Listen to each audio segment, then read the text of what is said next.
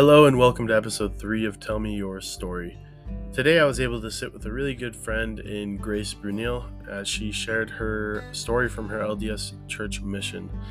I know it's a really personal story, so I'm super thankful that she felt comfortable enough to share not only with me, but also with everyone that listens to this podcast. So thanks again for that, Grace. Before we jump into the episode, the audio levels for the original interview at the very beginning were just didn't sound too great. So I had to go in and cut that out. And so all it was the introduction. So real quick, like I said, her name is Grace Brunil. She is from Star, Idaho, which is just outside of Boise. And she's here in Rexburg doing cosmetology school. So I know I appreciate that because she got rid of my mullet and it was getting really out of hand. So I'm super thankful for Grace, and she's just a really great friend, and I know you all will just love her story and what she has to say today. So enjoy the episode. Well, I guess my story begins after I graduated high school. I came up to BYU, Idaho. I decided that I was going to get married young. I was going to, get in the dating scene up here and find someone so that I didn't have to do a lot of school. I didn't have to go on a mission. But I think God had some different plans for me. So I started praying about a mission because I couldn't find a husband.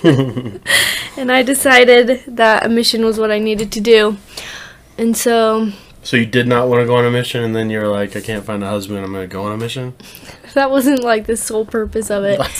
But through my not finding a husband, I realized that I had other growth that needed to happen. I wasn't, in a place where I was ready for that. And I always wanted to find a husband who would help me raise a family in the church. Mm-hmm. And then I realized I couldn't put all that pressure on my husband, that I needed to be someone who would be able to give that support to my children as well. And I had been blessed by the gospel, and so I needed to share that with other people. So that's really why I went on a mission. Reason. That's good. But not finding a husband kind of led me in that direction. Started thinking about it. And it was kind of a process to get on a mission. It took a couple months for me, but when I got set apart for my mission, I remember my setting apart blessing was really powerful and interesting to me. It talked a lot about my ability to teach the plan of salvation with power, which I never questioned the plan of salvation, and I had a testimony of it, but never like a big experience that gave me that. It was just like, oh, I went to primary, I learned about it, and I believed it. The basic stuff. Yeah. And so I left on my mission, and I ended up serving the first 4 months of my mission in Palmyra, New York, at the Sacred Grove and everything like that. Mm. And one of the sisters I was there with, her dad and her brother had passed away. And I remember walking through the Sacred Grove with her one day, and I was telling her about my blessing, and I was like, I've never had somebody in my life die who was close to me. So you must, really be able to teach the plan of salvation with power if you have that experience. And I mean, obviously she was like, yeah, I can do that. But she also was like, you don't have to go through something like that in order to have a strong testimony of it and to be able to teach that to someone else. And so I didn't really think much more of it. And after my 4 months in Palmyra, I went to North Carolina, and I served the rest of my mission there. And I was about, a couple months. I was in my training still in North Carolina when my sister, who's just above me, she was getting ready to have her first baby, and I was super excited about it. The day I left on my mission, she told me she was pregnant, and we had always grown up together, super close. Had the same friends and everything, and so I was a little bit mad that I was going to be missing that big thing for her, but I was super excited. And I remember I was sitting in some mission meeting, and I got a phone call that my nephew had passed away just 48 minutes after he was born. And it was very unexpected, and nothing like it. They didn't really know why. They didn't really know what had happened. He just had passed away, and I just remembered that being the worst day of my life. Like, so many questions going through my mind, because I had gone on a mission. I had sacrificed everything for the Lord, and He was gonna let this happen to my family, to me. You know, I missed out on so many experiences that my family had together. They would share, like, oh, we felt him in this way, or we felt him in this way, and I was just stuck kind of wondering what, like, my part was. I didn't really feel like I had a relationship with my nephew, and all of them felt that they did, and it was kind of, I don't know, just a really weird time for me, because I didn't know my place in my family anymore necessarily, because they all had grown in this way and I didn't get to be there for that. But just with time and with prayer and understanding more and studying the plan of salvation, I came to, you know, receive my own experiences and my own testimony builders, and I was able to then do as my blessing said and go and teach the plan of salvation with power to other people.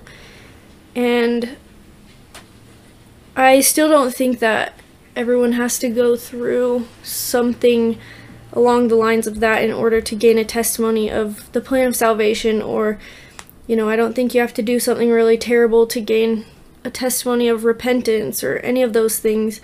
But that was just part of, you know, my mission and my story. But looking back on it now, I've been home from my mission almost a year, and thinking about just like how that now, like what I've done with that experience and the, I don't know, the change that it's made in my life up until this point, I still look back on those experiences and those days and remember the good that came from it. And I also still look back on those times and sometimes question why, you know, God let that happen and why I didn't get to be there, and, you know, certain things. And I think for me with this story, what I kind of like feel I took from it was that God has a way of making life become what it's supposed to be, and you don't have to be okay with it all the time. You can be frustrated by things, and you can, you know, learn things and have really great experiences from it, but life is imperfect, and, you know, you do with it what you can. And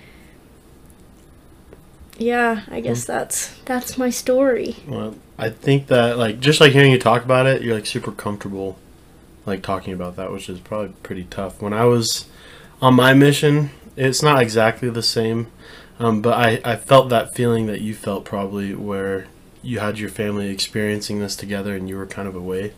Because my grandpa had passed away like a long time ago, and it was like really traumatic what had happened, and so we just never really talked about it. But when I was on my mission, they like gathered all the cousins and family and everyone and kind of just like talked about it with them. And so I was like, oh, that's like the one part where I'm like, I never knew that guy. I never got to, like, he died before I was even born, and so I got to like hear a few stories after, but I really had no idea who he was. And so they all met as a family. I was just away though, so I didn't really get to experience it. And I've like tried to like see if they could do it again, but I was like the only one not there, so it would have just been weird to do it again for me. But I had that same feeling where like you wanted to go through that with them, you wanted to experience what they were feeling, and you wanted to be there for them in person. And so I can understand that. Do you think that, and I guess if you have an example, when you say that you felt maybe more comfortable teaching the plan of salvation, do you have like an example of someone who heard your story, who it helped them, like on your mission, or anyone else that helped them understand the plan of salvation? Let's see. I'm sure it came up in lessons, like, I mean, if... Yeah, I mean, obviously we taught the plan of salvation to everyone who ended up being baptized. And I think I think that the more, like, the thing about my story that hit people more was not, like, that death itself occurred in my family and in my life, because everyone experiences at some point. Yeah, everyone experiences that, and everyone, there are people who have, a way more traumatic story than mine, or, somebody, like, I can't imagine losing, like, my dad. And not to say that it was easy or it was easier or anything like that, but I think what my experience taught people, and I give this all to the Savior, was that no matter what experience you do go through, like, I question still, like, people were like, you'll find out why you had to be gone, you'll know why you needed to be there, you'll find someone who needs your exact story. I don't feel like I found that, but what I did find was confidence in my testimony. And I think when you have confidence in what you're teaching, other people can feel that. Other people can, recognize, like, oh, she really does believe what she's sharing. Like truth in what you're saying. Yeah, and I think more so than anything, that was, it brought my testimony around, because it was just another thing that I had no doubt was true about what I was teaching. So it made it easier for me to teach all the things. Yeah, I'm sure, like, people appreciated that, and they were able to, I don't know, like, talking about something like that is tough, And so, like, seeing you talk about it and with such confidence that you'll see your nephew again, even though you never saw him in person, is probably, like, definitely allowed them to understand the plan of salvation even better. Like, you can meet someone that you've never met and know that they're going to be in the afterlife. So I think it's just comforting, and I don't know. I had a tough time, I guess, teaching the plan of salvation too on my mission, just because at first I had not really, I mean, like I said, my grandpa, but I hadn't experienced it in person.